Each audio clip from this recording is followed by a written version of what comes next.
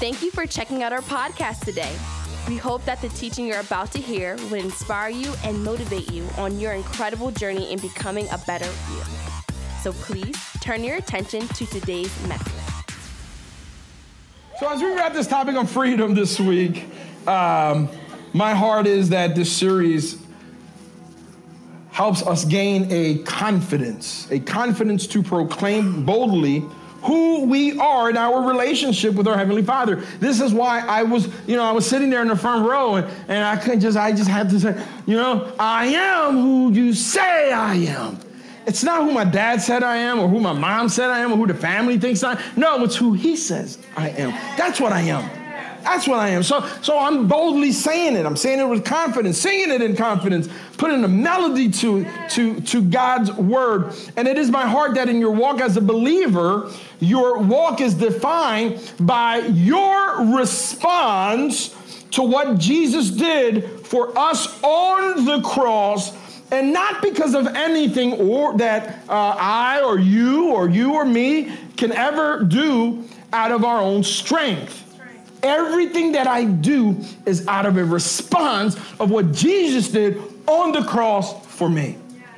So I sing out of a response to what Jesus did on the cross. Did you get that?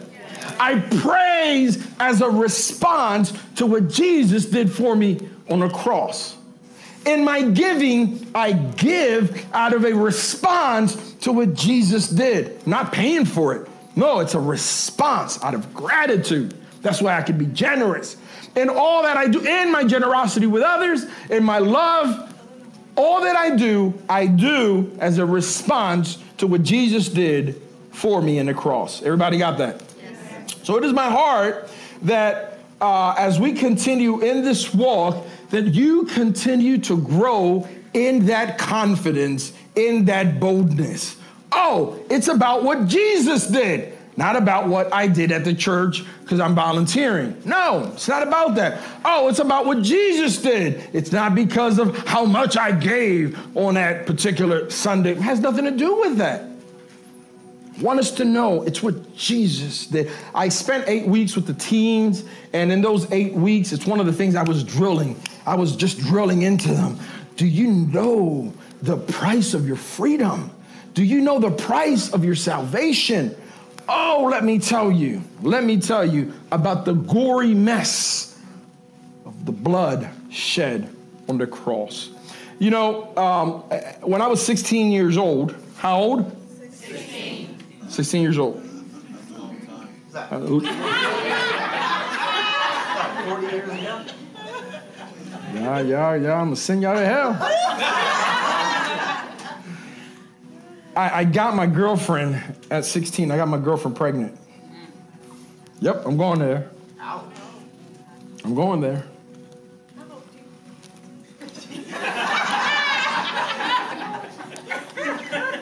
I got my girlfriend pregnant at 16. How old? 16. I got my girlfriend pregnant. 16. My girlfriend then... my wife of 34 years now.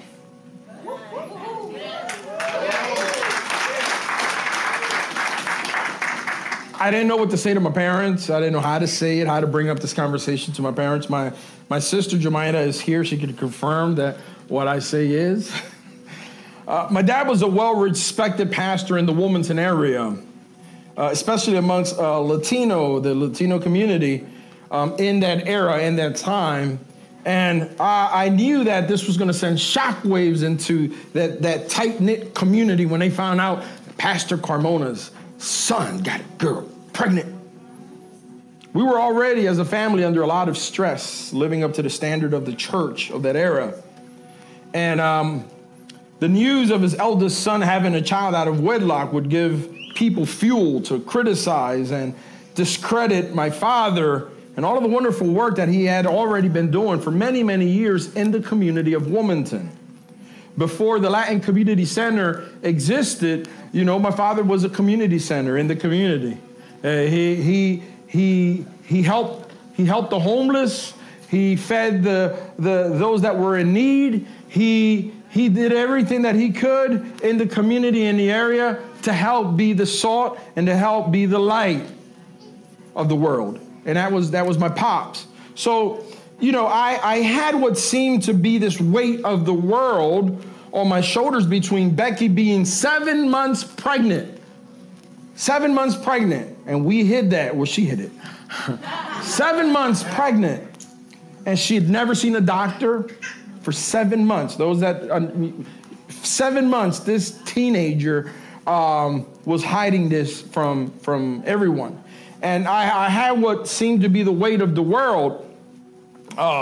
Becky's mom also didn't know. So my parents didn't know. No one knew, of course, even the church. So I had the weight of the world on my shoulders.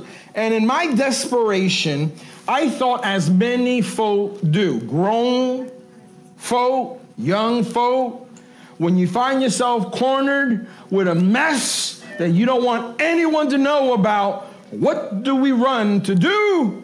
Let me fix it and let me hide it. And that's what I attempted to do.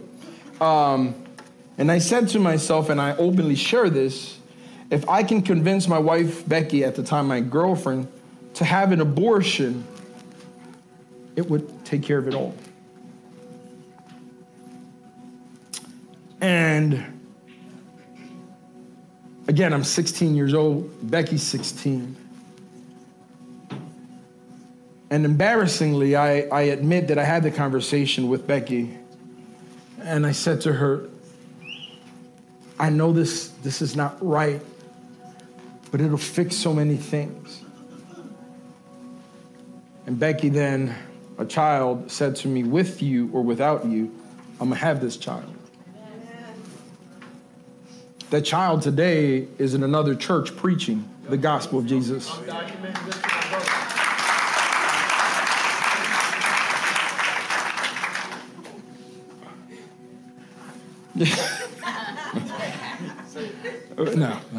No. My father and I went to a local Denny's right here on Route 13. Anybody remember the Route 13? There was a Denny's there. And I went out there and I was shaking, just scared to tell my father. With a long pause and I told my father that Becky was pregnant. He takes a sip of his coffee. He pulls on his mustache. That was his signature thing. When my father was in deep thought, he just pulled on his mustache. I was like, oh, I'm in trouble. I'm going to get it. And he put his hand on my shoulder. And he said, we're going to get through this, son. Things are going to be hard for me, but they're going to be harder for you. But we're going to get through this. And I left that conversation with forgiveness. There was no condemnation. There was no judgment. There was no criticism. I didn't get scolded. All of the things that I deserved. At 16 years of age, I learned the depth of my dad's love. Not because of the stuff that he was providing for my well-being or by the many gifts that came from my father, because I was a spoiled child. In fact, I can say that I was the favorite.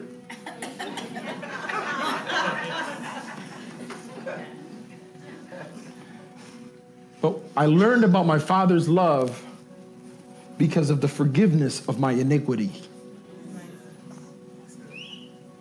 See, freedom in our Heavenly Father is revealed in our response to His forgiveness.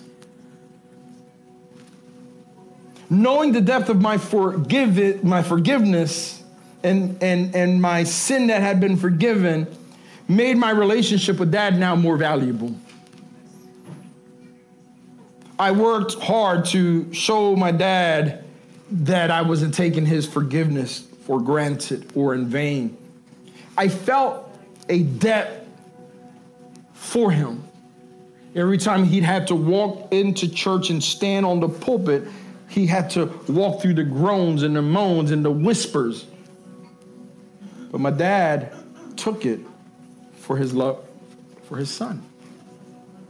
I grew closer to him. I grew in my walk with God. I grew in my involvement in the local church. Becky and I got married at 17. 17. Y'all heard that? I got married. And I remember telling Becky with my immaturity, I told Becky, I know these people are going to be against us for a long time, but in my commitment to God and our commitment to God, let's just work harder in church. I was the musician for many years at the church, and so as a form of discipline and restoration in that time, they removed me from playing the keyboard. I couldn't play the keyboard. Ain't nobody saying anything about a tambourine. I grabbed that tambourine. I down.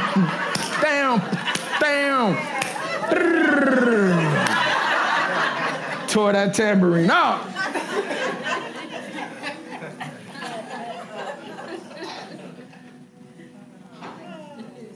Because of my father's forgiveness, I grew in my marriage. I grew as a husband. I grew as a father because of my father's forgiveness. See, the fruit of forgiveness produces all of these beautiful results in our lives when you respond to them.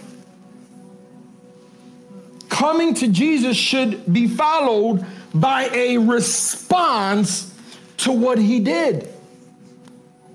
People drag themselves to church as if you're doing God a favor. He don't need your attendance. You need it. Amen. Especially when you arrive on time.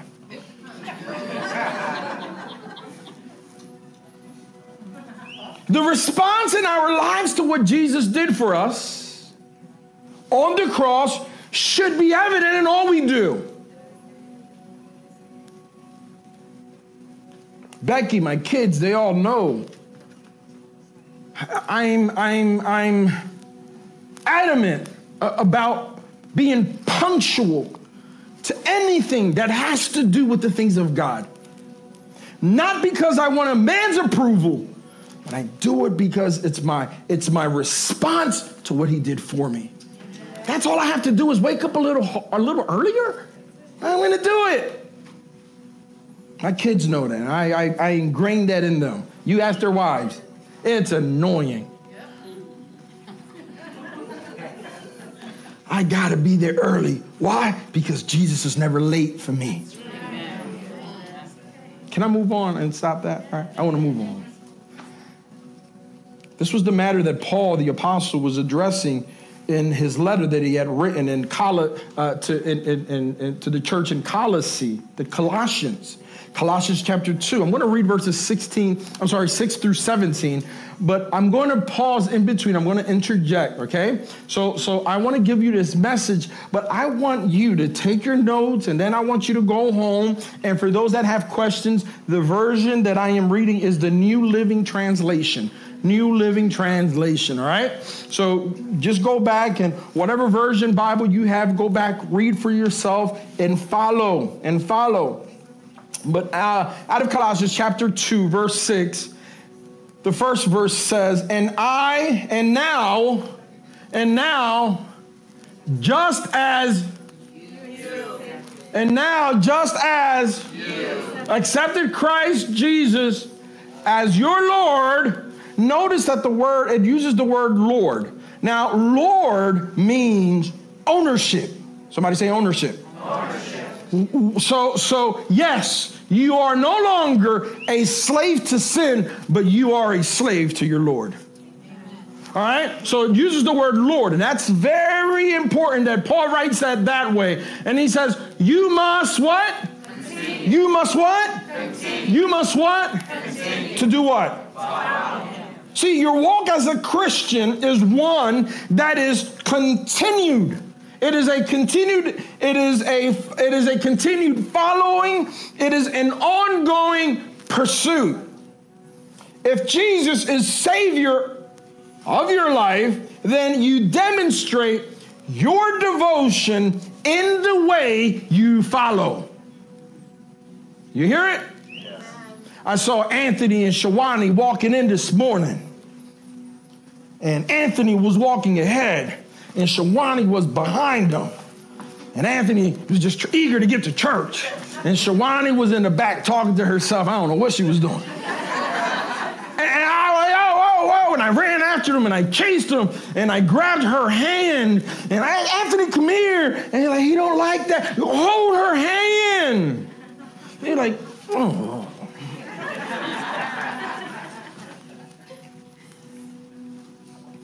Our conduct, our behavior is a reflection of our devotion in response to what we feel. So as we do this, and I'm just picking on Anthony and Shawani just because I'm just giving them a hard time. But I do that because even in our walk as believers, everything that we do is as a response to what he did. The way I do things, the way I carry myself.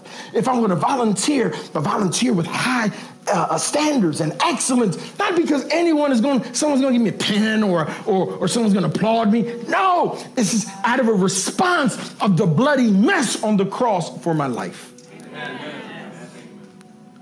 So Paul tells the Colossians, you must continue your walk. Continue this walk. Many people are seasonal in their walk as believers. They're faithful for 3 months and then they abandon their walk for another 3.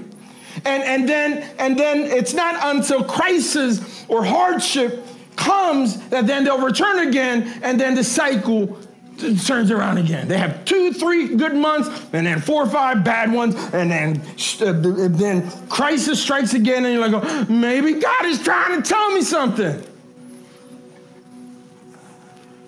And we're told in Colossians that we are to follow continuously. This is ongoing. Drag your butt. Wives, if you want to put a demand on your husband on Sunday, hey, listen, I would tell you, leave the makeup behind. Get up, you know what? I'm going to get to church, and I don't care about the makeup. I don't care. I'm just going to get out there because I want to be there on time. Honey, we're going to church. When does it start? Start on Friday. Start on Friday.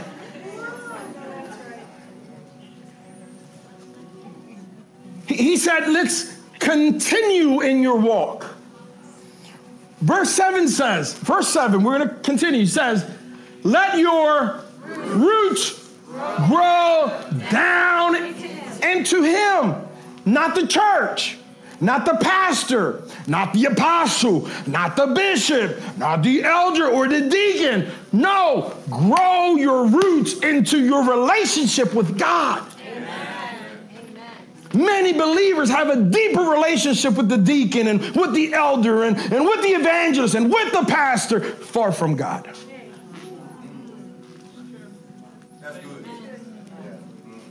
I tell people, listen, you want to love me, you want to like me, whatever. My aim, my commitment is to point you to the cross. I didn't do it. He did it. And he said, let your roots grow down. And that can only happen when you're doing something to promote the growth. This is usually the result of nourishment, cultivating, watering, fertilizing. My daughter-in-law brought me basil from her garden, and she brought me basil leaves, and she brought me mint. And I made this amazing lemonade with these little mint leaves. And I put it into my lemonade, and I was like, whoa, this tastes bougie. You ever have those moments in your house where you're feeling bougie? You like light up a candle? I'm like, I feel bougie. I don't want to drink regular water. I want to drink something with some flavor. So I put this mint in there, and Becky goes off to work, and I'm working in the house, and I feel bougie. And I did this whole thing, and I go out, and I sweat, and I drink my little lemon mint water, and it's delicious. And 2 days ago, I made the same drink again, and it didn't taste the same. It didn't taste bougie. It tastes different. It tastes different because I mixed up the mint and I put basil. my drink. It was different. It was exotic, right? But when she handed it to me in two little baggies, and the baggies had napkins, and she's like, hey, Dad, what you want to do is, you want to make sure, with the bags, and she gave me all these instructions. And then she gave me an explanation of all the stuff that she does to make sure that these things have longevity. See, roots grow deep under the surface based on what you're doing on top of the surface. So the stuff that I do on top of the surface it's not about what people see and people applaud. It's about what's happening under where no one else sees. So what are the things that you are doing on behalf of your growth to elicit growth, to promote these roots to shoot out from you and connect to Him? Remember, where are the roots trying to reach? The roots are trying to reach who? Him. So what are the things that you are doing? Pastor, I don't know how to water, cultivate, or nourish my walk as a Christian. I'm going to tell you. Daily moments of prayer.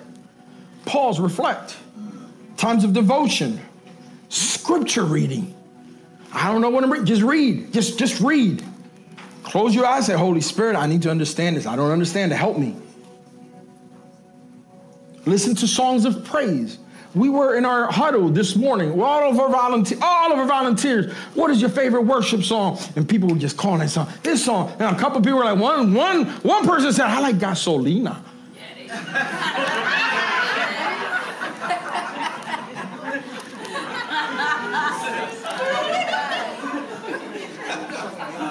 That made the list. Another person said Suave, man. It got crazy. Like, God, that's on your playlist. But the moments of reading God's word, the moments of journaling, write stuff down. Take a moment, write something. I want to thank Vaughn for checking up on me as much as he does. Vaughn, thank you. I love you, man.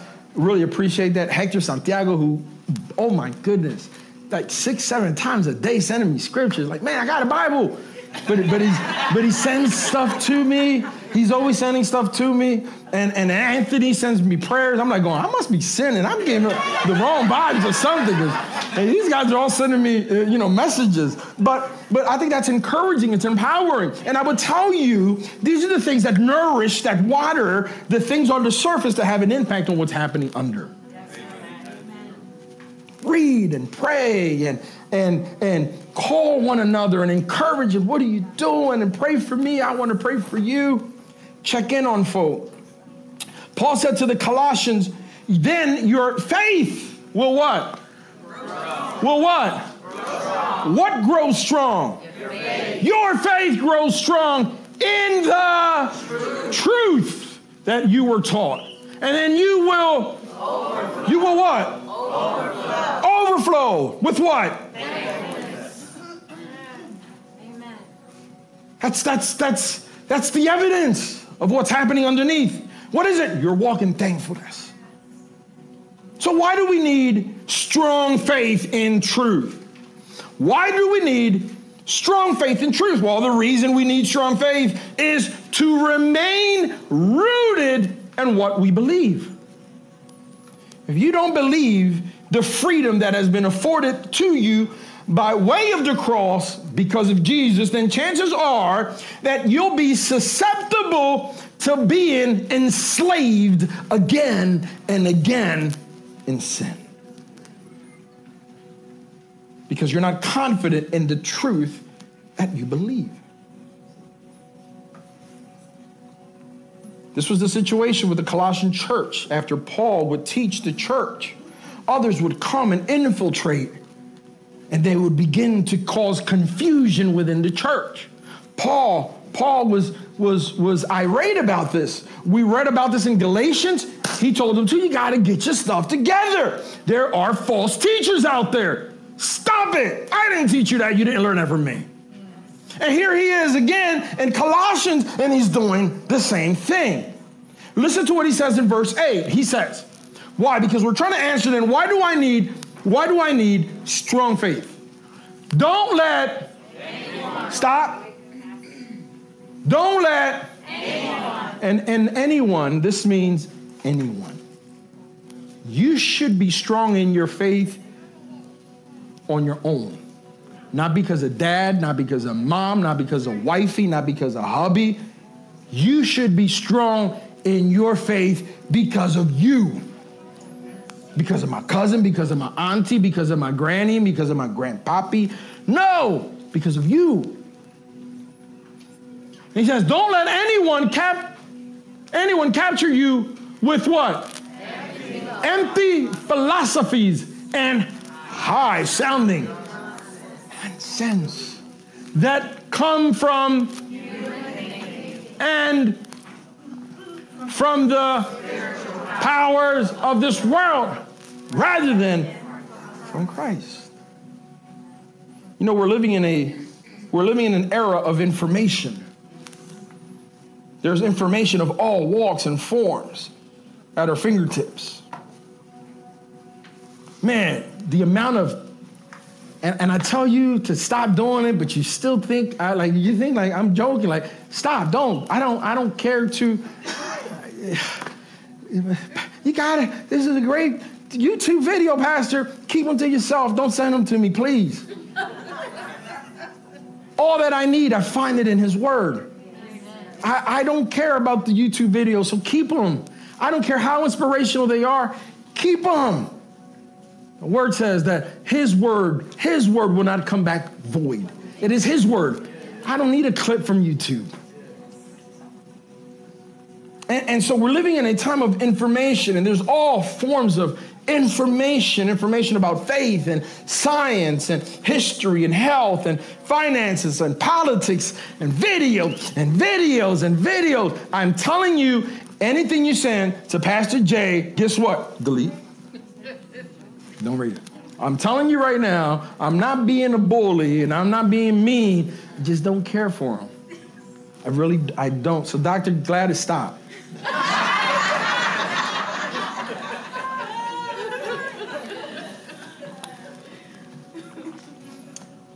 See, what happens is if you're not rooted in truth of who Jesus is and who you are as a child of God, these are the things you need to be rooted in.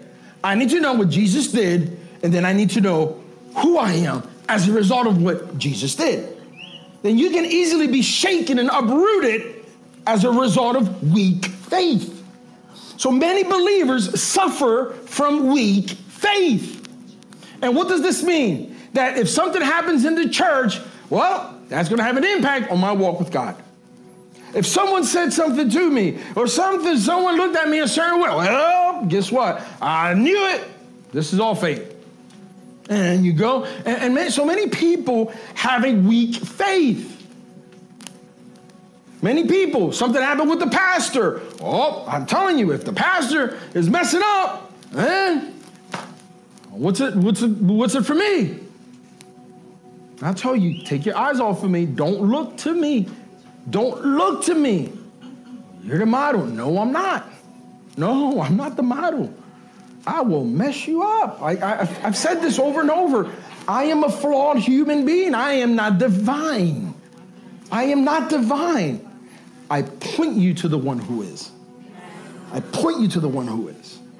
It's my job. Thank you. You're very welcome. But if you're not rooted in this truth, then you'll end up, as a result, having weak faith. And just like the church of Colossians, we're being bombarded and berated with information by scholars and teachers. Everybody's a teacher. Everybody's an apostle. Everybody's a prophet. Everybody's got some word. Everybody is revealing some form of a mystery, some insight.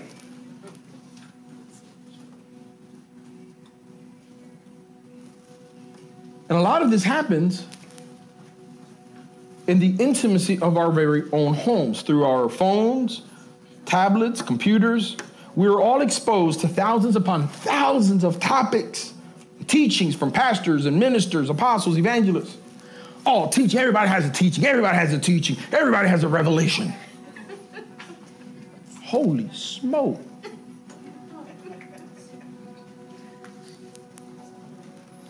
You know, between the Old Testament and the New Testament, there were 400 years of silence where God said nothing. And everybody's got a word. I got a word for you. Shut up. Just shut up. Keep your word.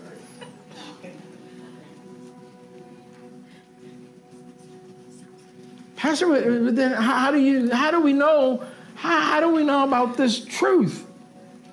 Grow in your walk with Jesus. You grow in your walk with Jesus. Well, I want to answer that question. How do we grow? How do we grow? I want to answer this. Let's go to the next verse. For in Christ lives what lives in Christ? What lives in Christ? All the fullness of God. Come on, keep reading. In what? In the human body. 10. So you what? Stop. So what do we learn about Jesus in verse 9? Go back to verse 9. What do we learn in verse 9? For in Christ lives all the fullness of God in human body. What did we learn about Christ? He is 100% God. 100% God. While he was on earth, he was 100% man. But he was 100% God. And then what he says, as a result of this, are you listening? I want these, where are my single ladies? Where are my single ladies? Where are my single ladies? Okay. Okay. Go to verse 10. Go to verse 10. So you also are what? What are you? What are you? Don't you think that you need a man to be married in a toxic relationship to be complete? No. No, you don't. Where are my single fellas?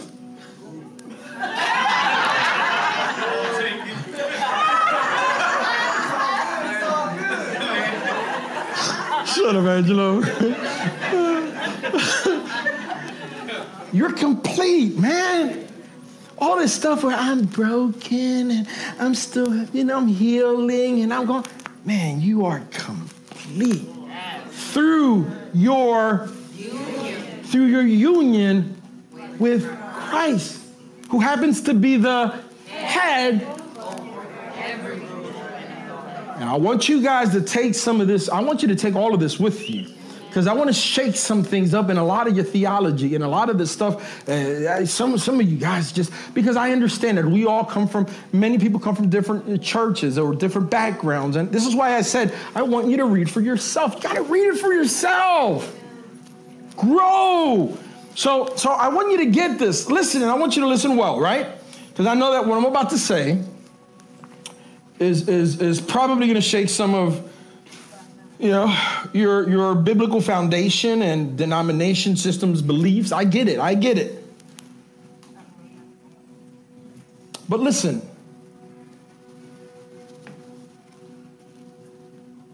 any form of a faith, whether it's a church, a denomination, a movement that rejects Jesus as God, or God in Jesus in all of his fullness, in authority as head and ruler over everything in heaven, on earth, or under, is a false religion.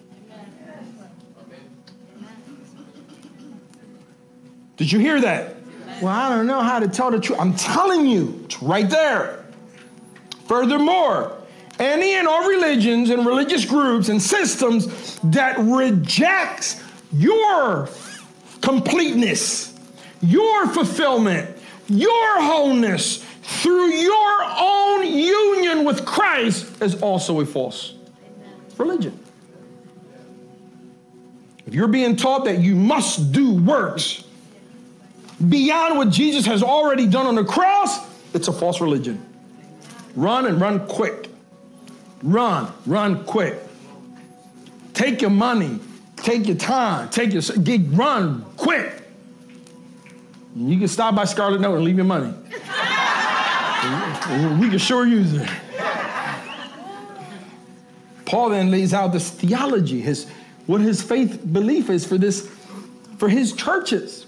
And remember, he's a traveling missionary, he's an apostle. So he's not in one particular church for long periods of time. So he has to write these letters. What you're reading, they're letters that Paul wrote in response to the need of the churches where he couldn't be. So then Paul lays out his belief system. And what we're going to read is the belief system that Paul wrote to these churches. And then he said, when you came to Christ, you were circumcised, but he explains it. Not by a physical procedure. All right? Gets that out the way. Some of you guys can go, well, thank God. Christ performed a spiritual circumcision. What did he do? The cutting away of sinful nature. Stop there. That is your spiritual circumcision. What did he do? He cut away your sinful nature. Cut that away. You're now all circumcised. Oh my goodness. Let me stop. All right, we're going to stop. Then he says, you were buried with Christ when you were baptized. Y'all should be running to get baptized. Y'all should be flooding. I want to get baptized. If you haven't been baptized, look it up when our next baptism is. Let's get you baptized so that you understand what this is symbolically about. And he says, you were buried with him when you were baptized, and with him, and with him, you were raised to new life because you trusted the mighty power of the water. God. Of what? God. Baptism doesn't do it. God does it. So he says, by God, who raised Christ from the dead. Continue. You were dead because of your sins and because your sinful nature was not yet cut away. Continue. Then, somebody say then. God made you alive with Christ. You are alive in Christ. Listen, you are alive. There are people that are alive but live dead. Just have no joy in them. Have no umph in them. That's just how I feel. This is everything about it. This is the way it impacts me. You don't know the stress and all the stuff that's happening to me. Oh my goodness, you're made alive. For he forgave some of your sins. Huh? What does it say? All of your sins. But this is my favorite part. Oh, this is my favorite part.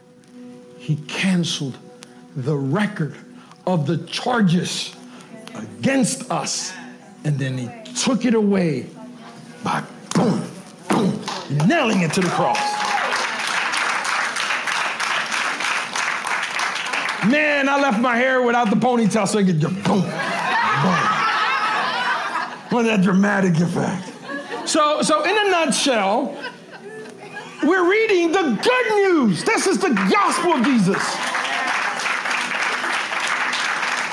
So what's the good news? He took the charges against me and he took it to the cross and he nailed it there. Our whole faith hinges on this statement. All of our faith, this is the crux of the gospel of Jesus. Right there, what you just finished reading. This is the truth of our faith. You should know this. You should memorize it. You should highlight it. Mark it in your Bible. If you don't have your Bible with you, mark it so when you go home, you can mark it, read it. I would tell you, rip it, posted somewhere, in the refrigerator, your visor, anywhere you go. So it's always there so that you can read this statement of your faith.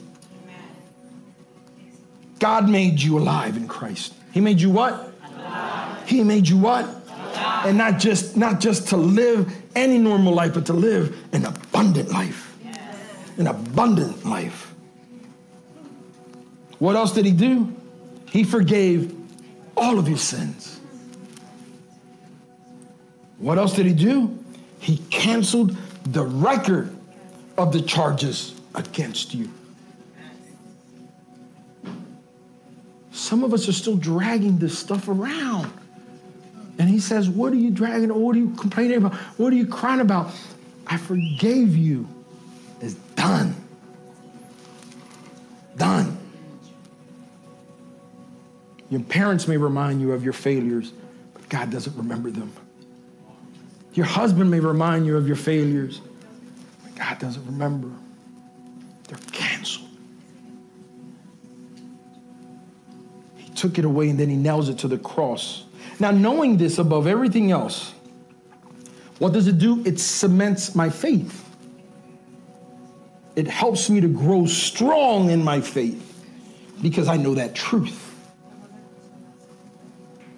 If this truth isn't the filter, then I can fall victim to the flood of untruths that are going to bombard me daily. I'm going to run the risk of being persuaded otherwise. To think then I can't be a child of God. Why? Because I'm not good enough, because I'm not worthy. I remember, was it Luis that said, he said, going to church was, I felt guilty to go to church. It was hard for me to get out of my car and go to church. Why? I didn't feel worthy. I was just not good enough. This is why many people say, I got to get prepared. There's some stuff I got to fix inside. Some things just from my past, I've got to get them together. Once I get all that stuff together, then I come into the church. No. Church is a place where we come together. We're all jacked up. We all need some healing. Starting from me, right here. We all need some healing. And then we come here and we can celebrate and live a life of thankfulness because of this mess that he has forgiven. And Paul wanted his churches to know something supernatural about believing this truth. I have 10 minutes to wrap things up. Paul wanted his churches to know this. What did he want them to know? Well, this whole series on the series on freedom of his love. I want this to be one of the most important takeaways of this series. I want you, are you ready? I want you to take, this is a big one. And this is what Paul wanted his churches to know. Are you ready? This is a biggie. This is big. Real big. This is going to change your walk. I know it. Some of you are even going to probably be challenged because a lot of you guys believe stuff that you've read or that you've heard, and you guys don't know who you are. Because you don't know who you are, because of what he did, then you become enslaved to believe in all this stuff that's not even biblical, untrue, or misinterpreted. Are you ready?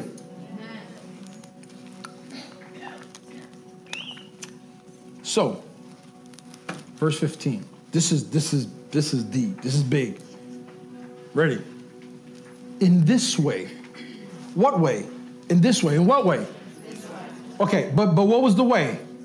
What was the way? Yeah, but what way? What was the verse that we read before? What happened? The nailing of the cross. What he did, right? The charges, he took it, he nailed it. So he takes your charges, the ones that are nailed on the cross, in this way. What did he afford you? What did he afford me? What did he afford us? That person watching right now. What did he do? In this way, by nailing the charges against you to the cross, what does he do? What did he do? Disarm. Stop. What did he do? Disarm. Somebody needs to hear that. Stuff that you're believing and that you're reading out there and books upon books. He disarmed. What did he disarm? The spiritual. Who were the charges against? You. Me. So what does Jesus do? He goes to the cross and he nails those charges that are against you. And what does he do? He disarms. What does he disarm? Spiritual rulers and authorities. They are what? They are what? Disarmed. Please make a note of that word. They are what? Disarmed. They are what? Disarmed. Continue. He shamed them publicly by his victory over them on the cross.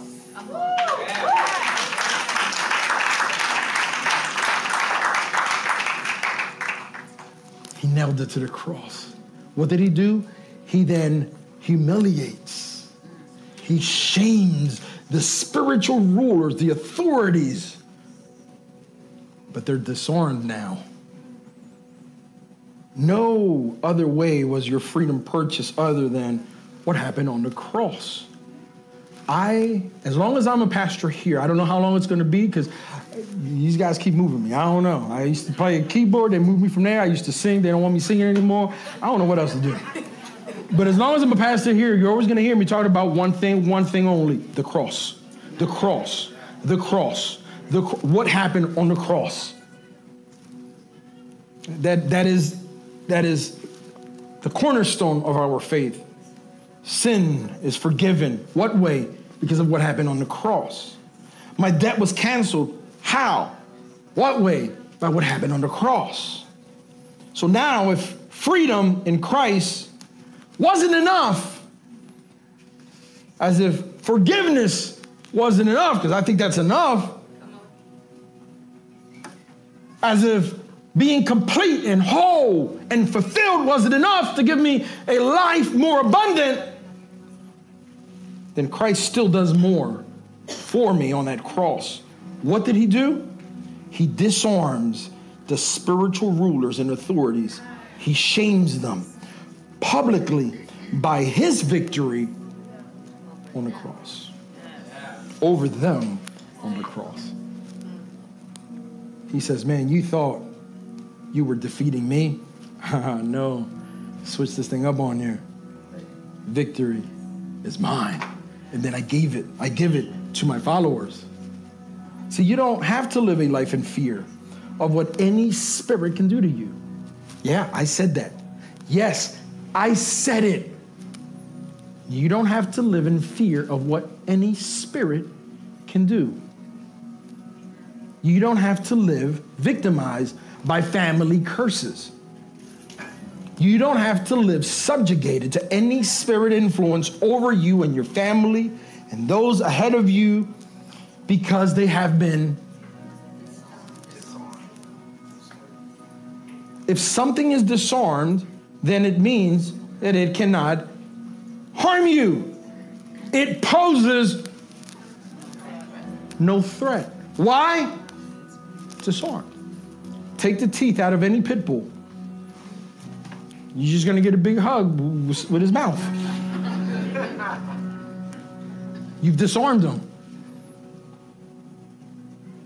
If any authority figure has been disarmed against you, then it has no power over you.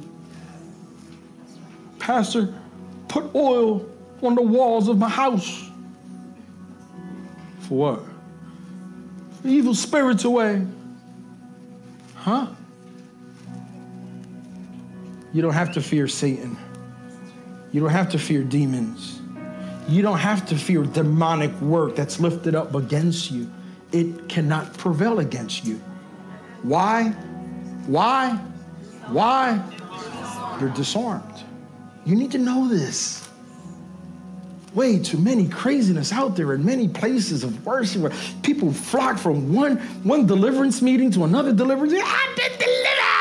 And then they go to another week, and I've been delivered again! And every other week they're being delivered! When you know this truth, you learn to be confident and bold in your knowledge of the power that's in you by way of Jesus. Not because of anything he did. It's because of everything that he did on the cross. These weird prayers. You ever heard those weird prayers? I unseat every principality that sits in the high places. You what? I unseat them.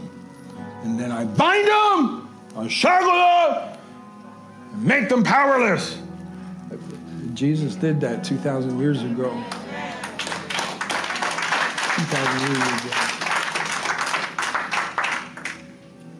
You can't do more than what Jesus has already done.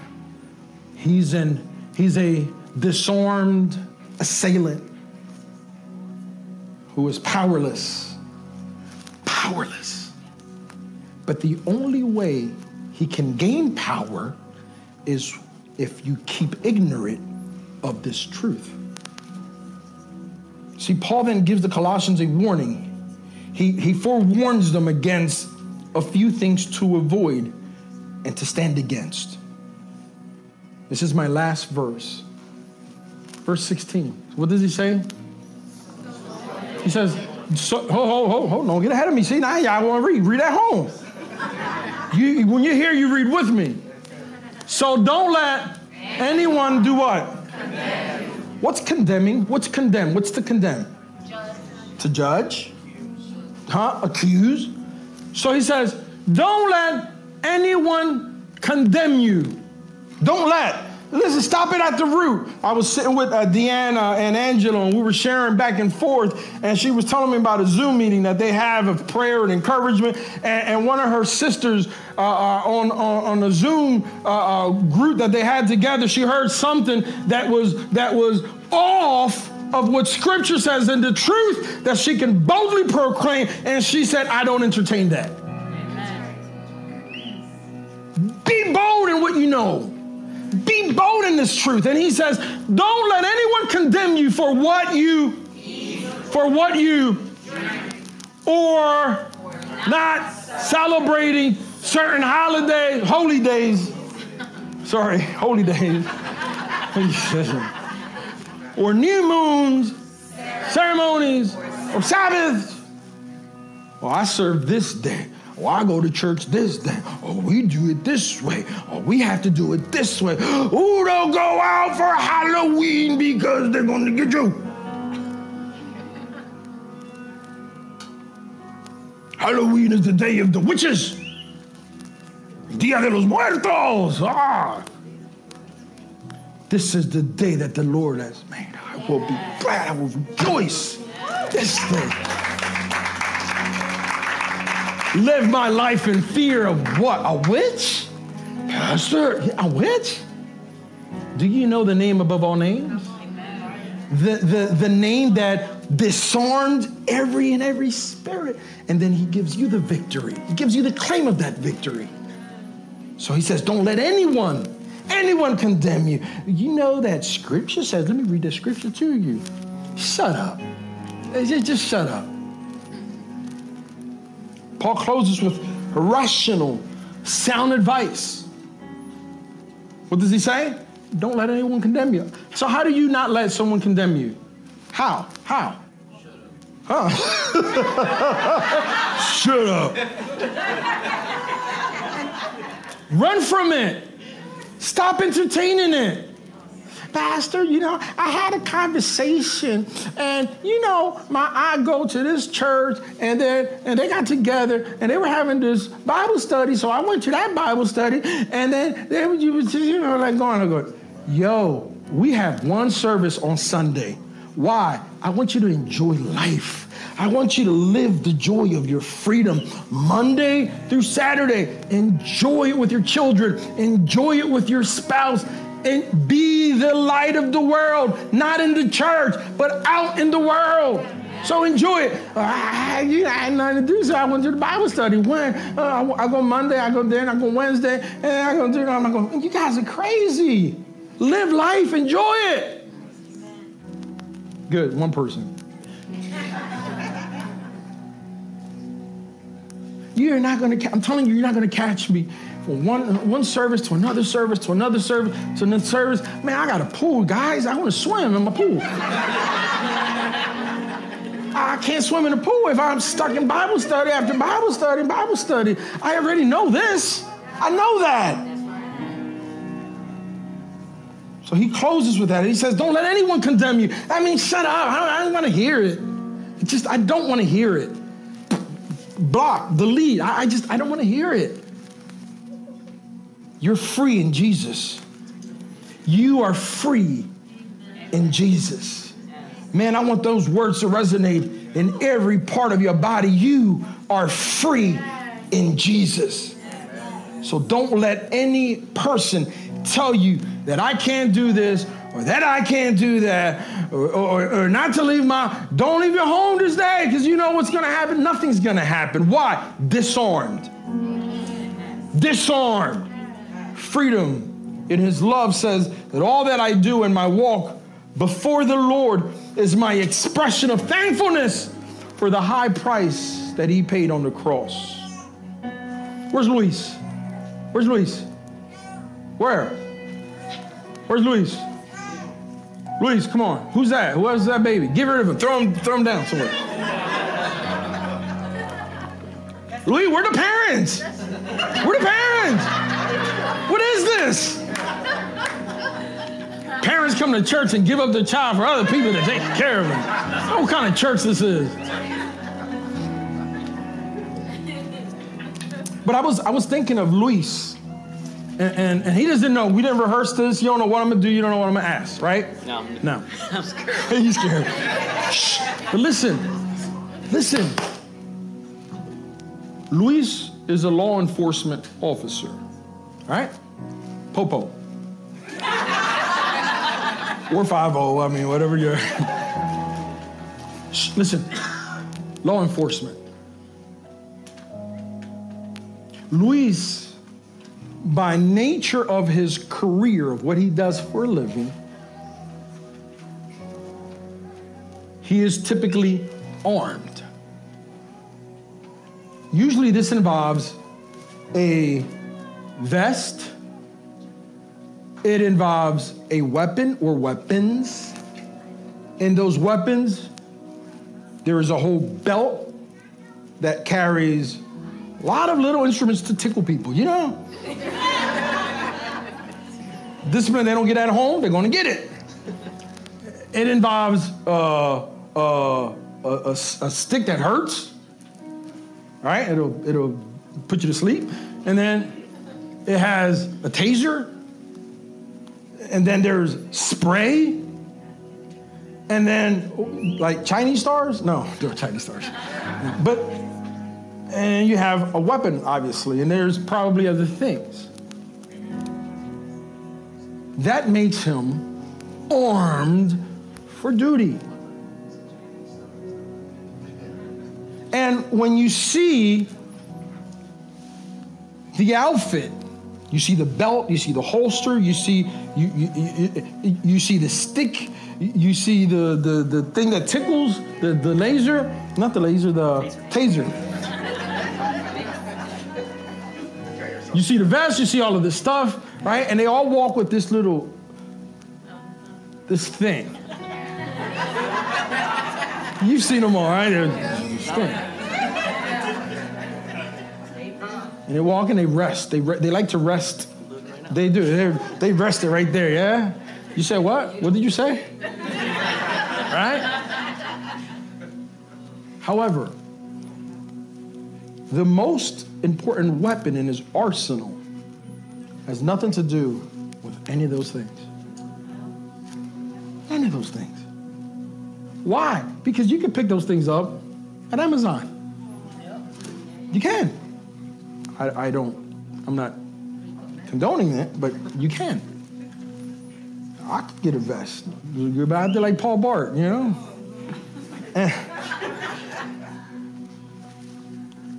But this man can stop, and Becky and I were talking about this, traffic in a way that you and I can't do. Not with a gun, weapon, or not with his taser, not with anything else. But everywhere he goes, usually there is something they all carry.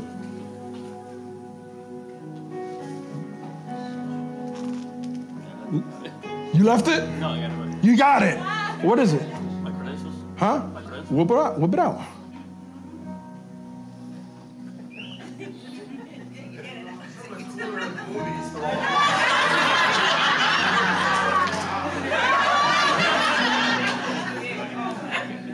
but I want to make He got them tight pants. Yes, the skinny jeans. Open it.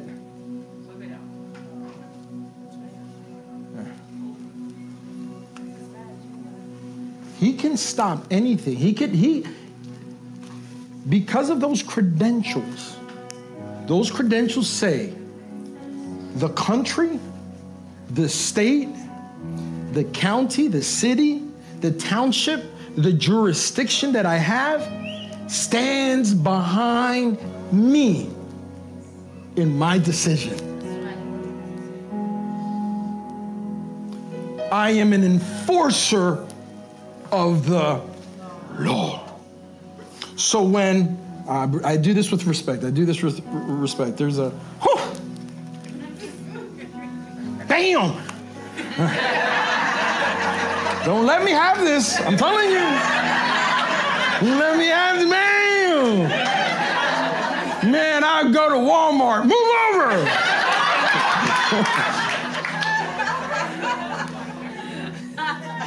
Right there. You know what that says? It says there's an authority that stands behind me. So you tell me, what threat to you is any assailant that is disarmed? Very low. Very low. Yeah, officer presses. No tools, officer presses. Yeah. Well, officer presses. Well, listen. It poses no threat. Okay, let's give Luis a hand. Okay. Hold on. When you stand as a child of God, there is an authority that backs you up. That there is no weapon formed against you that can prosper.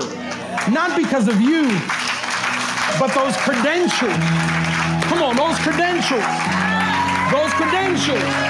That is the freedom in His love. When you have this knowledge, nothing can stand against you. Nothing will pose a threat against you. Come on, stand to your feet and celebrate your freedom in God. Come on. Come on, church. Hallelujah. Hallelujah. Come on, celebrate that. Celebrate that. Hallelujah. I am free. I am free. Come on. Hallelujah. Thank you again for checking out our podcast.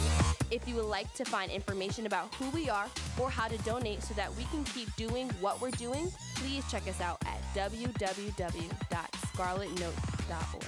See you next time.